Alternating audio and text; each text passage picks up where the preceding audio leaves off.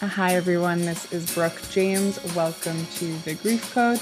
Today, I am so excited. We have with us Rachel Engstrom, author of Wife, Widow, Now What? How I Navigated the Cancer World and How You Can Too. Rachel, thank you so much for being here today. Thank you. I'm excited to talk. When we first talked a few months ago now, I really appreciated how much you had learned and had this calling to share with people that this was so hard and what you wish you knew. So I'm really excited for this conversation today. If you want to introduce yourself and share your grief story so the audience has a sense of where you're coming from. Yeah, so I am outside of Minneapolis, and I'm about to be 39 in a couple weeks. When I was 18, I moved here in 2020 to go to school at the University of Minnesota. Did not know one person, no family here, no one. And sophomore year, first semester, I met this awesome dude. I was at a birthday party of a friend, and her boyfriend had been talking about, we should get them connected. So this older guy that's almost 7 years older than me walks in, and he was great. So from there, we dated for 3 years, and he worked nights. So we didn't get to see each other Monday through Friday, but we would have an awesome time on the weekends. And we got married a couple months after I graduated from college, got my first real job. Then I got married. It was kind of a crazy whirlwind.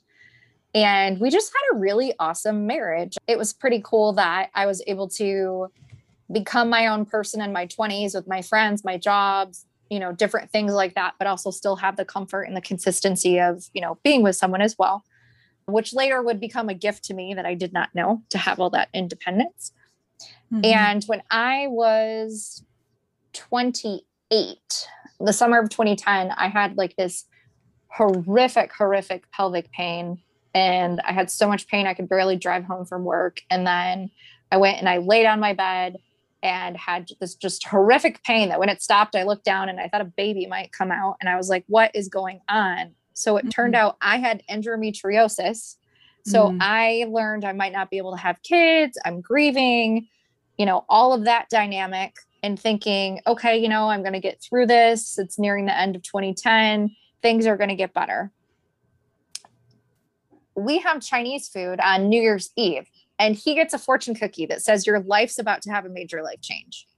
What we didn't know is 11 days later, he would feel really sick. He would go to the doctor. They would say, you need to go get blood transfusions, which turned into, you need to go to the Humphrey Center. We drive up, it's the Humphrey Cancer Center. So he's diagnosed with this rare blood disease. And then they call a couple hours later, no, you didn't have that. We need you to come in the next day for a bone marrow biopsy. And I just knew it in my bones at that point that he had cancer. So the next day, as he's getting this bone marrow biopsy, I asked, about leukemia, and he's knocked out. And the nurses are telling me how people successfully go through treatment, become marathon runners and doctors and lawyers and And I'm thinking, okay, we can do this. So we are told, this is a Friday, we're told that we're going to have to wait till Monday to find out what happens, which is a super long time. But he ends up getting called on Saturday, and they tell him he has acute lymphoblastic leukemia. So he hospitalized him. Then they also say, hey, by the way, you have cancer. And since you're young, we want you to freeze your sperm in case you want kids. And so chemo and radiation doesn't make you sterile. So we're trying to come to terms with the fact that I might not be able to have kids. He has cancer. We need to do these, sterile samples, all this stuff. And then we get him checked into the hospital a couple of days later, and he starts chemotherapy. He was part of a clinical trial at the University of Minnesota. He was just the nicest, most amazing guy. He would do like extra bone marrow biopsies and extra spinal taps and things like that just for research. We had the nurses tell us I would bring blankets and a lamp to the hospital and different things to make it homey. And they'd say, oh, the little lovebirds are in their apartment. And, it very quickly, without a choice, became our new normal. This hospital life, this cancer life was our new normal. And I had to figure out how to navigate, treatment, diagnosis. insurance, Family Medical Leave Act, talking to his employer. It's like I had to do all this other stuff, let alone like put on my big girl pants and talk to his employer and take care of all of these things. So that was pretty crazy. You know, I'd work 8 hours, then I'd run back and let the dog out. Then I'd run to the hospital for a couple hours, and that was our life. So that was like the first 5 weeks. Then his cancer went in remission. And then my parents came, and they've been married 55 years now. They were 45 years at the time. They were 65 and 72. And they're like, we're going to come live with you and take shifts, switch off. And I was like, I wanted them there, but I'm like, are you kidding me? I'm 28. I want my dad to fold my underwear and do laundry and my mom to be like up in my business. Yeah. But it ended up being like this great, amazing joy. And so throughout this on and off, I'm having this like horrific endometriosis pain. And this is why I brought that up. All these types of things myself, my own health issues and surgeries here and there. And so he was in remission. Like I said, he got sick in January of 2011. He was in remission to the point where he was so healthy that in April of 2012, we went to Las Vegas to the Young Cancer Conference of Stupid Cancer. He couldn't really go anywhere because of his immune system, but we were outside doing things, spending time together, making plans, things we'd never been able to do while he was working Monday through Friday. And so that was a gift of time to have these 2 years and 3 months together. So in August of 2012, I got a call from him and he was crying. I'm in a Target parking lot after work and I have no idea what's going on. And he said, it came back, Rachie, it came back. I have to get a bone marrow transplant. And we both knew that a bone marrow transplant is really risky. Some people don't make it through. They make it through and then they relapse again. So I talked to him all the way home. And we decided just to like sit by ourselves, not call parents or anything. And the next day we call his mom and she's like, this is our last hope. This is our last hope. And she actually was a pretty toxic person in my life. And I just kind of snapped and said, we're going to do what we have to do. He's going to be fine. He's going to be positive. This is what we're going to do. And that's what happened. And he couldn't handle it. And it wasn't about the treatment. It was more, I don't want to do this again. I don't want to put you through this again. I don't want you to have to go through this again and take care of me. So we spent the next few months, August, September, October, November, December, trying to get his body prepared, knock out all of the cancer.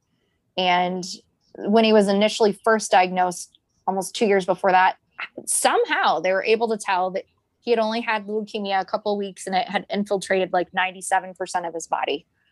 This was like 3% of his body when he relapsed, which sounds like nothing, but it's enough because it grows. It grows very, very quickly. And they just were not able to knock it out. So his bone marrow transplant kept getting pushed again and again and again.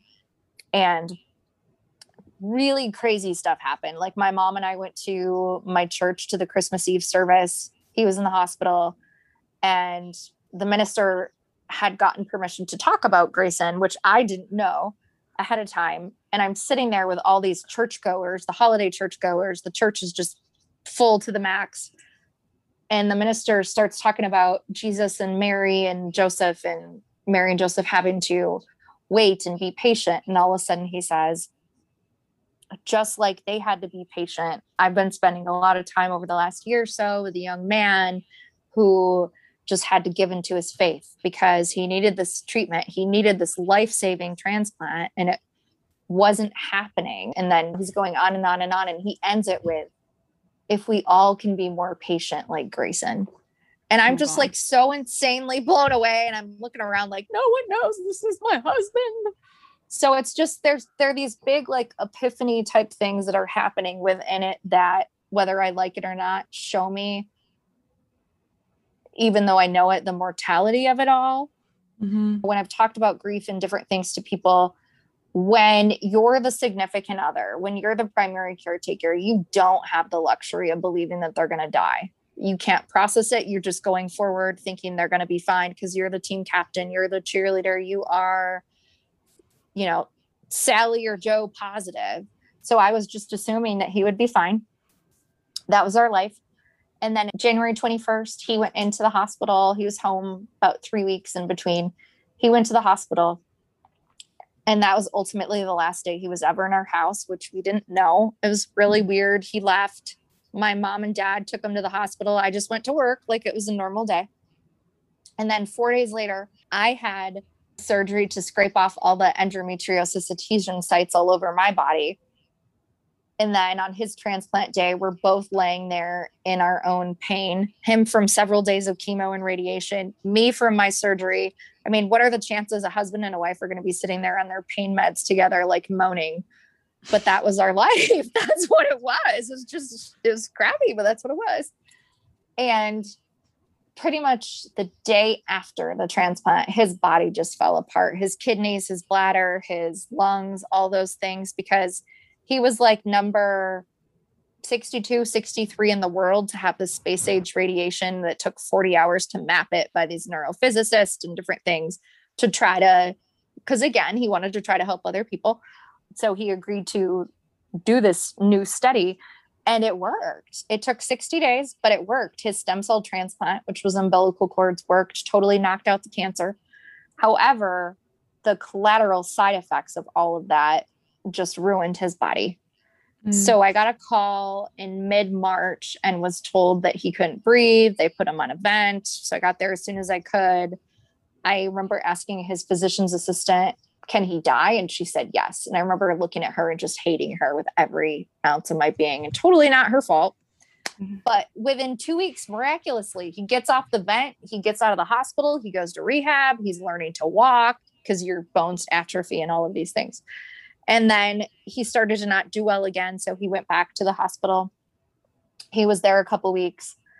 And then on April 17th, I got a phone call from a nurse that said that he couldn't breathe. He'd been on low flow oxygen this whole time. He said he couldn't breathe. So they were going to have to put him on a vent again. And he got on the phone and told me, I love you. We said, I love you back and forth 3 times. And I had no idea that was the last time we would ever speak. So they told me, I rushed. I got to the hospital. He's panicking. They have to tie his arms down so he's not trying to rip out the tubing or anything. And I said, please just put him under, give him he's on like fentanyl at that point. He's in so much pain. And then once he's all comfortable as can be, I sit down in a chair near his bed. Doctors come over to me and they say, I'm sorry, which is basically like SOL, this is it. So that was Wednesday, April 17th. And I truly didn't believe he was going to die until they told me that. And then they said, okay, we'll wait till Friday. We'll wait 48 hours. We'll see as much as we can do. If there's a miracle, And I'm thinking, well, shit, 48 hours. Friday's my 31st birthday. That's a wonderful present. So we wait till Friday. Then they said 48 more hours. And there's just a lot of medical stuff I could go into. But basically, I was watching him waste away from who he was. As awful as it was, I had a lot of peace within it, and knowing that that wasn't really him, that was just kind of a remnant of who he was at that point, that I was actually able to be with him. I later learned in like widow groups on Facebook and different things, they're people that their husbands get, blown up in war or come home from war and take their lives, or they go to work one day and they don't come home. I was able to be with him. And I knew that. And I knew that it wasn't going to make sense in the grand scheme of things, but his body gave out. We only get one body. It could only do so much. He fought, even as doctors said, he fought much harder than most people would have. So I had a lot of pride in him in the process. My faith helped me tremendously with that. So on Saturday night, the 20th, I made a heaven playlist knowing that he was going to die. When I got to the hospital, it was awful. My dad spent the night next to him for 2 nights, knowing that he would want someone there. And we exchanged, my dad came down, my mom and I got there, and he took the car and said, he looks good. And then we said, okay. And we went upstairs. And one of the hardest things I've ever had to do is call my dad back and say, we need you to come back. I feel like he held out the most hope out of any of us. So the doctor came, sat down next to me, put his hand on my knee, and no one else was in the room. My mom had gone to get tea or something. And he said, Rachel, buddy, today's the day.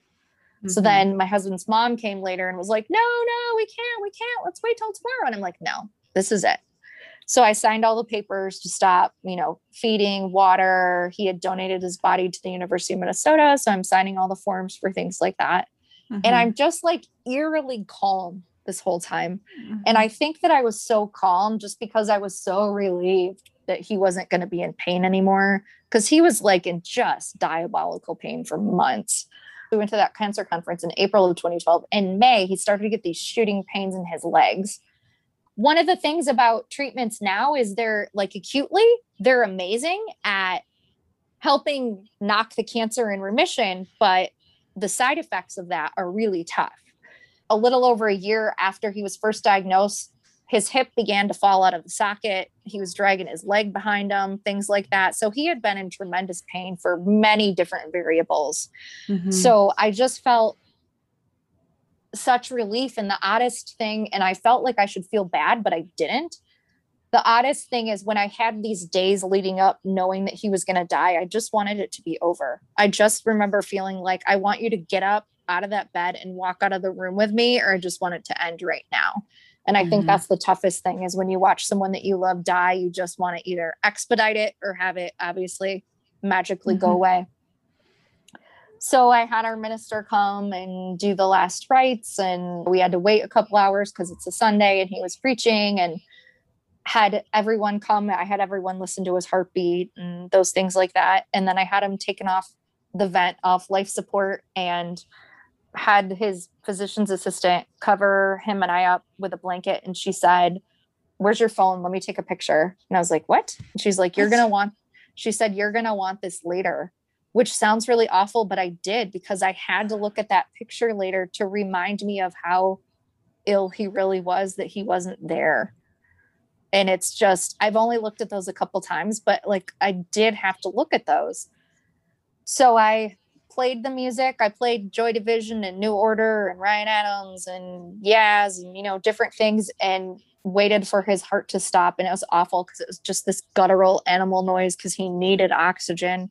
Oh. And I didn't cry once because I was just so calm at knowing this is what it is. There's nothing I can do. This is you, but this isn't you. And I felt like I should be crying, but I think that was just me, I guess, knowing I'd have ships of tears come later. I don't know. But anyway, it took about an hour. And then just watching what happens after death with everything was super fascinating. And I was like, this is not you. I'm out of here. So I covered him up and then grabbed all my stuff, and then came back, uncovered him, turned on his favorite song, Ceremony by Joy Division, did a little dance for 15 seconds and said, "You wanted to beat cancer and you did." Because he did. He ultimately beat cancer. It was just the side effects that killed him. Mm-hmm. And then I walked out of the door and I'm Rachel 2.0. Mm-hmm. Wow, that is quite a story. There is a lot that I would like to dive into there, but where we can start, because I had similar feelings when my dad was in hospice of like, that's not him, and like that's his body and he's done now and he wouldn't want to live this way. It was really confusing to have that feeling. But if you can talk a little bit more on anything there, and just, I mean, I assume when he got diagnosed, you guys had conversations around advanced care directives, but how did you prepare to like do that? When he was first in the hospital, they make you fill out those forms, like the healthcare directive and things like that, but we actually never really talked about it. He told me when he was really, really sick after his transplant, and he's just like so pale, a shell of who he is. So he was like 6'2", you know, with a transplant, everything. He's got no eyebrows, tons of freckles that are new, because I don't know if you know, but when you get a stem cell transplant, you take on the genetic makeup of who you took. So like you could have jet black hair that's straight, and then your transplant, you have curly blonde hair. It's pretty crazy. So he started getting kind of red hair, freckles. So he's just looking at me and he's so weak and he's got oxygen under his nose. And I'm like, and he's wearing, we all had Team Grayson hats and fleeces and stuff. And he's wearing his Team Grayson hat and he's looking at me and he's just looks like a puppy. And he's like, "I'm not doing this for me. I'm doing this for us." A couple days leading up to his death, he would wake up like almost like in a panic. Mhm. And I would come over to him, and you wonder, like, just like your dad was, you wonder, like, how much are they getting? How much are they knowing? Yeah. Those types of things like that. But I was just like, calm down. You're okay. Calm down. And I asked him if he wanted to keep fighting. And because the physician's assistant came in and asked him the day before. And he said no. And I started crying. And I was like, does that mean you want to see Jesus now? And he shook his head and said, no. And I said, do you trust me? And he shook his head and said yes, and opened his eyes very quickly. And that was like the last time he opened his eyes. And then I was just like, okay, we're going to keep fighting. This is what we're going to do. So that was the gist of it. But within him writing in his healthcare directive everything that he wanted, and he was so funny. Like, he literally legitly wrote in his healthcare directive, when it says when life would no longer be worth living, he's like, when all of my family and friends are gone, aka the world is taken over by zombies, aka the living dead. I'm like, who does that? Yeah. So to have those funny things to read after he's gone. But what was weird is I felt like I should be, like, someone should be chastising me for not crying or for not being more like, like, when you're going through it, you really, like, it flashes in your mind, like, all like the scenes of stuff like that you've seen in movies and things like that. Like, when he first got sick, my reference of cancer was Julia Roberts and Dying Young, when this guy like pukes all the time and she's taking care of him.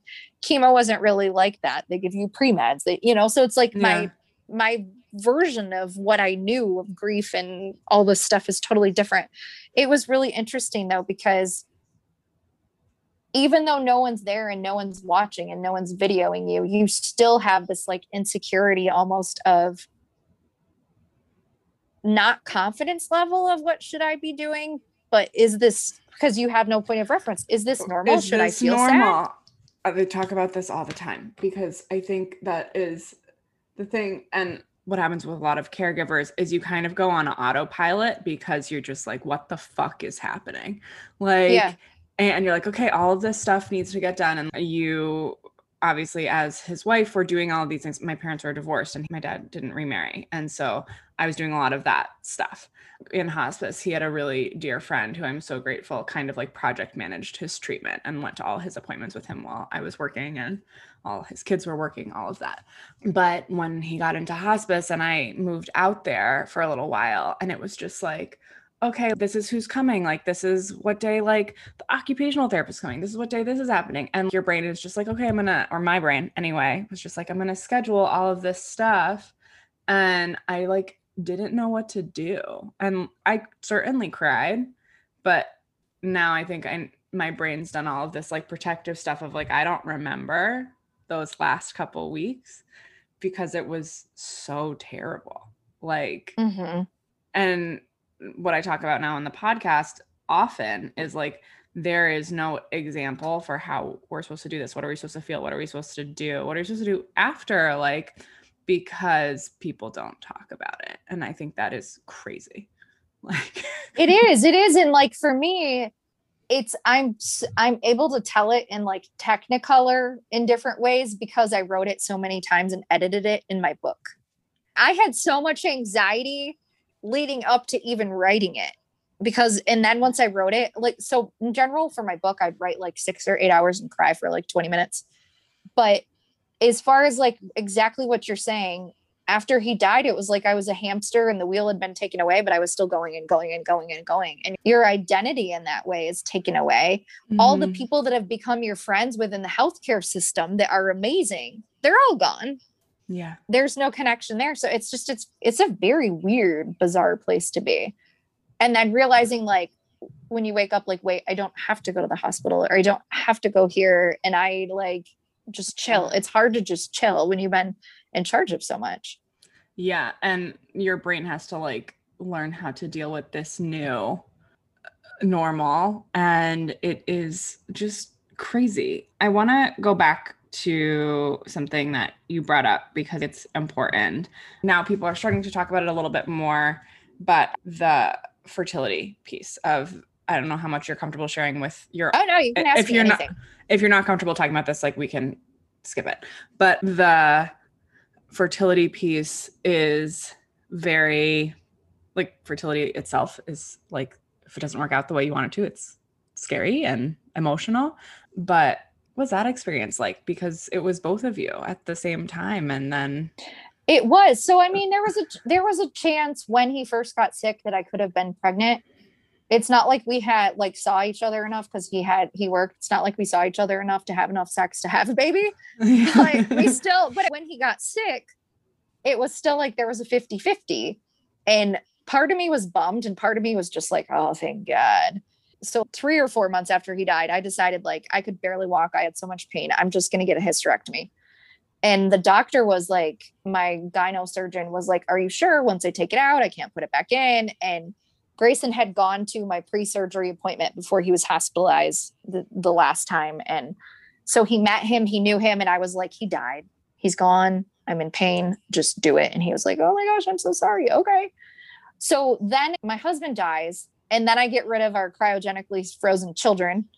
And then I have all my parts. I kept one ovary so I wouldn't be like menopausal at 31 and blah, blah, blah. So then there was like a whole nother grief level there as well, because I was giving up on the dream of that. And yeah, you can adopt and do these different things, but I don't think when people are like, oh, are you going to adopt? I looked into it later as a widow. I don't think people realize it's like minimum like $40,000. It's not an attainable thing for everybody. It's a lot. It's really expensive. No idea. That is bananas. It is. It's a lot. It's very expensive. If you go internationally, it can be like twice as much as that. It's crazy. Yeah. Wow. And surrogacy is like $100,000 at least. Yeah, it's a lot. So it was just like, for me, it was, if he's not going to be here, why do I want half of him? I also would have been tied to a very negative, toxic mother-in-law. So that was a blessing not to have that attack. You can read it all in the book. Yeah. Yeah. Have my own little Jerry Springer part in there. It really is. In my widow years, I really had to, and I'll talk about positive ways to like frame when you're going through grief, but I had to cut people out that did nothing wrong, but cut people out on social media that had like pretty babies. And, someone I went to high school with, she was so sweet, but she was like on her third or fourth kid. And, all these I'm like, I don't want to see you're happy. I can't take you're happy. Mm-hmm. But yeah, it's really hard. There were babies everywhere. And I still struggle to today, sometimes feeling super sick to my stomach or sad or whatever, when, I'm watching like, whether it's Grey's Anatomy or whatever it is, and somebody's getting an ultrasound and they're so excited. And I'm like, meh, meh, meh. Mm-hmm, mm-hmm. It's tough, but it's a serious form of grief. Yeah. And I've been like, I'm single. I would like to have children biologically, but I'm not there yet. But have had a lot of people reach out for the podcast and have a lot of guests who have talked about miscarriages. But recently I recorded with someone yesterday about her cancer diagnosis, and she had to figure out, okay, like, what do we do about this? And how are we going to do this? I thought my life would go one way, and like, it didn't. And that's a really valid form of grief that I think now people are just starting to like be more open about, because for so long that was something that had to be so private. And it's so common. It's so common to have miscarriages and different things like that. Yeah. Yeah. So I love that you brought up positive ways to kind of move through your grieving process. Can you share with the audience some things that worked for you as you were working through all of these emotions? Yeah. So I had friends that did a fundraiser for me after he died, and I actually used that money to go to Alaska. I was blessed enough to have a little bit of money from my life insurance policy that I didn't work for like 8 months. And part of that was healing from the surgery and all these different things. But I went to Alaska for almost 3 weeks by myself. I was always like, I'm never going on a cruise. Tell me what you will. I've seen the Titanic, but I didn't think I'd be a widow at 31 either. So I went like from Anchorage down to Vancouver and back in the Inside Passage to all these amazing places you can only reach by like boat or plane, and was just like out in the middle of nowhere doing my own like eat, pray, love thing. And half the time I was like, ooh, and half the time I was like, this is amazing. Just kind of like staking it out on my own. And so I did that, and knowing that I don't know, I somehow knew that experience was going to carry me through, that I could think about it down the road when I'm hustling, working 3 part-time jobs to keep my house, doing garage sales, selling anything and everything on eBay and Amazon to make ends meet and all this stuff. But what I really realized is it's so important to have adequate and appropriate relational support in your life. So like I had a friend that I had been best friends with for 12 years. And over the course of a year, in her good intent, which I heard from a friend that talked to her later after we weren't friends anymore, because she's like, I was just trying to help her. But she had become like really judgy, very authoritarian. So it's just, I'd had her and different people tell me, you need to be happy. You need to, just do this or just do that. And I was going to be the maid of honor in her wedding. And I pulled the plug after 12 years of friendship. And I was just like, I was so mean via like text or something. I think I like broke up with our friendship because I just didn't want to have to rationalize it on the phone. And it was just like, I love you, but you're a toxic person in my life. And that's the really tricky thing about being a widow at 31 is that, let alone a cancer wife at 28, but widow at 31 is you learn like I remember doing like #hard knocks when I would post on, Instagram or different things, but you learn just kind of like you have like those work friends that are like your family, then you leave, you go to another job and you're just like, that's weird. I don't really talk to them anymore. Life is like that when you go through grief or loss or a catastrophic illness, things like that, that your relationships do ebb and flow and move. And you really do have to surround yourself with positive people.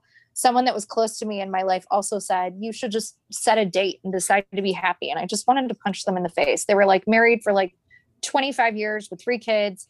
And it's just like, no, it doesn't work that way. But, having new friendships. So one of the things that I did is the year after he got sick in 2012, the year after he died in 2014, I did 2 walking half marathons for the Leukemia and Lymphoma Society with Team in Training. So I'm raising money. I'm surrounded by people that get it. Maybe not in the same way because it's been a, cousin or sibling or parent or whatever, but they get it. So having those relationships, I think there's so much negativity out there. There's so many sad like movies and TV shows and like, don't watch 13 Reasons Why on Netflix. Don't watch these different things. Like I watched Frasier and Netflix and Friends and would, I'd be packaging up stuff.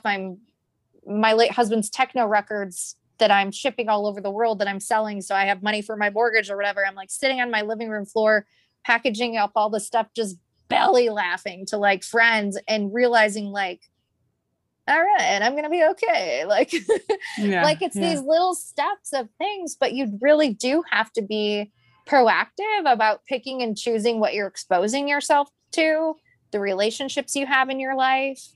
My brother, who's 14 years older than me, came the first week of Grayson's illness. And he said right away, this is an opportunity. This is a new opportunity for you. And I wanted to be like, what? Shut up. But when I really listened to him, he was like, you can choose to be better or bitter.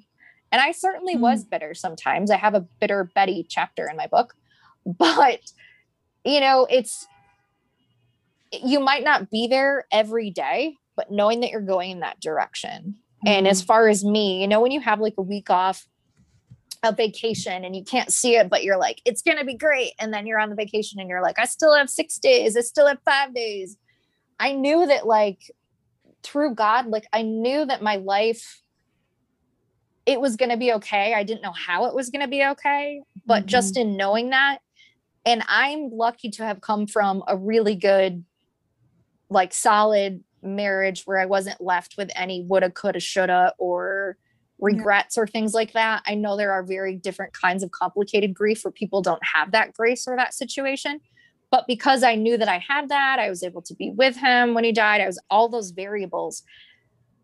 I forced myself to kind of use them like a tool in my tool belt to say, okay, you had this, you had that, be grateful for it, be grateful for what you had, and try to be as positive as you can. And it wasn't always easy, but that was really helpful for me to focus on what I did have, not what I wasn't going to have.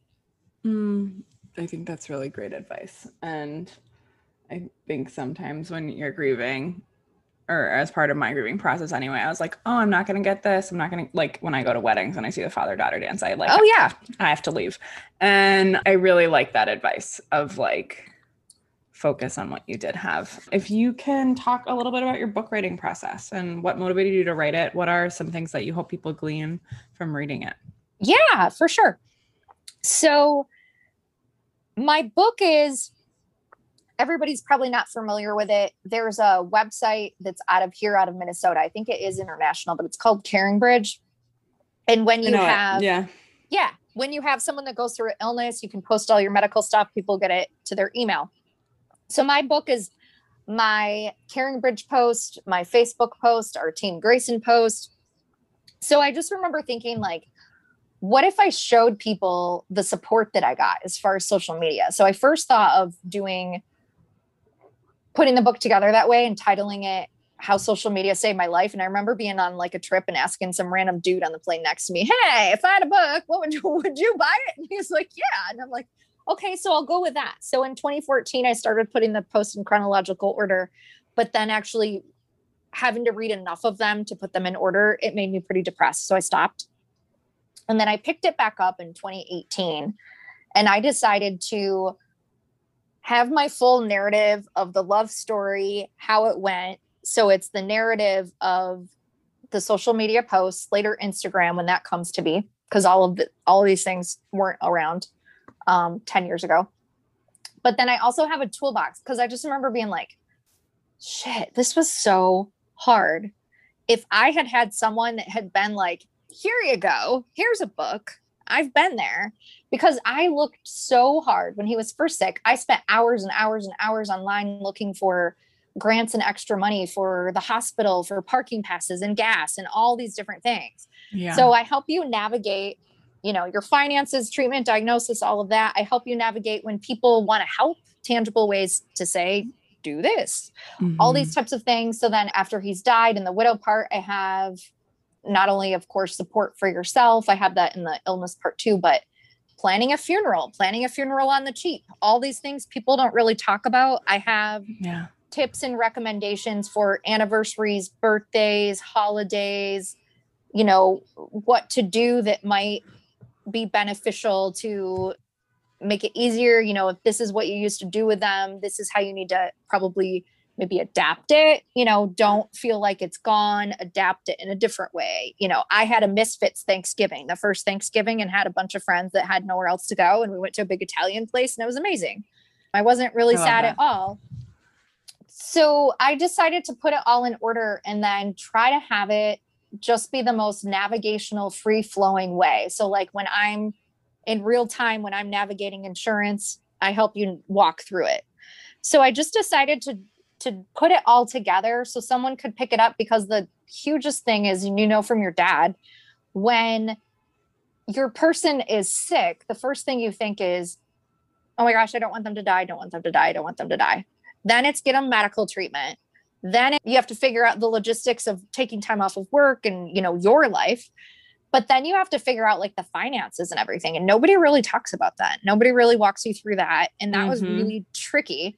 So I have like the no fault. I actually right now I work for an insurance company. So I help walk you through what every little thing means, what it is, all of that. So I just decided to put it all on paper, and it was really painful to write some of it. I edited it 8 times. I had a professional editor as well, but it was a lot of PTSD. It was a lot of PTSD. It was a labor of love. It's to the point where if I didn't have pictures of him, if I didn't have people in my life that knew him, and if I didn't have his name tattooed on my wrist, where it's almost 8 years out, I might gaslight myself and not believe that it ever happened, because I've worked so hard to get here. And I think that just shows how healthy the process has been. Yeah. I took grief certification classes just for kicks to learn more about the grief process. I wanted to know about, ambiguous loss and suicide and miscarriage and all these things, because I just wanted something else to relate to. So I talk about anything and everything, and there's a lot of joy and shenanigans and weird crap that happened. And you're like, oh my gosh. And it's like, it doesn't rain cats and dogs in my life. It rained buffaloes and dinosaurs. And I really wanted to create something that people would read, feel the likeness to it, feel like somebody just gave a shit. Somebody gets it, helps you navigate it. Because when you're going through all this, I was going to say earlier, when you're going through all of it, you can't, like, you don't have enough energy. There aren't enough hours in the day to know how to do all the things that I give you tips for. So I just wanted to put it all in there for people to feel like, oh my gosh, somebody understands. So it's not that you have to be going through grief or a serious illness for this book to be applicable. I think it's like, I've been told, it's a love story toolbox, but it's whether it's your neighbor or your friend or your cousin's husband or whoever, and you want to be sensitive and not say the wrong things and not be like, oh, I understand. No, you don't. If you want to know what it's like, this gives you read it as if you were there and it's happening to you, and you get a sense of just how connected our experiences really are. And I mean, I pray to God that all the evil stuff, all the bad stuff in my life happened to me young. I don't know that it did. We'll see. But I feel better prepared now having a guide of how I did this. And should the next horrible thing, God forbid, come up, I will be more prepared to know. And I feel like this is a really good resource for that for people. Yeah, I think that is so wonderful. And I love that you're getting into these things that are like that no one ever talks about, like the insurance, the finances, like all of this stuff.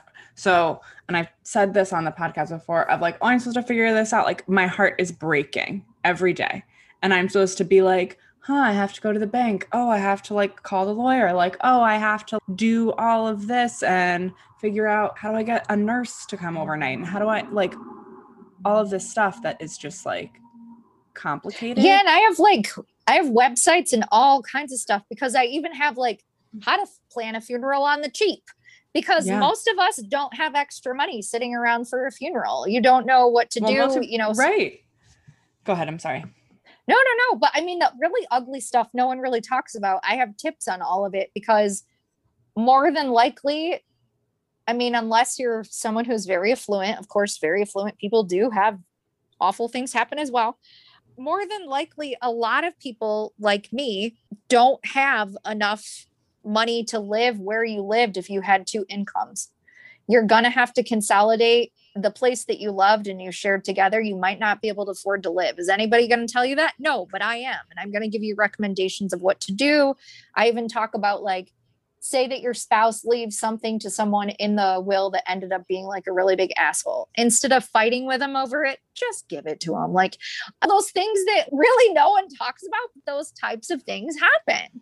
And I remember like his mom, she came to get all the stuff she wanted back from her house. And it was just like, okay, I guess we're done now. And I mean, things blew up and got really awkward later, which I write about. But it's just those things that you don't think about, that you don't talk about. And everyone comes to the service and they're so supportive and they give you cards and they give you money, but then they go home and they go to their regular lives. And you're like, what the F do I do now? Yeah. Especially if you're young, like I was. Gladys and Cheryl don't bring you casseroles. You're sitting there by yourself. When your husband dies, you don't eat salad. You sit around and eat cake and pizza and get fat and have no motivation. Right. You have no motivation and you don't get the endorphins, and then you just isolate even more. And so it's a really tough process. So I just use all the jewels of wisdom that I learned that worked for me, along with things that I knew of other widows and widowers, and put it all together to help people. Yeah, no, I think that's so exciting. I'll link to where people can buy the book in the show notes. And I think this is so great that you did this. And I'm so glad we got connected and you could share your story. Yeah. And I want to say one more thing. An analogy I like to use is, how people would go like in the Klondike, in the Yukon and Alaska, and they, you see the pictures and they're all like lined up behind each other. And of course, they're not like adequately dressed for like the winter snowstorms or whatever. They'll put it on the line, having no idea if they'd live, die, make it, bring gold home.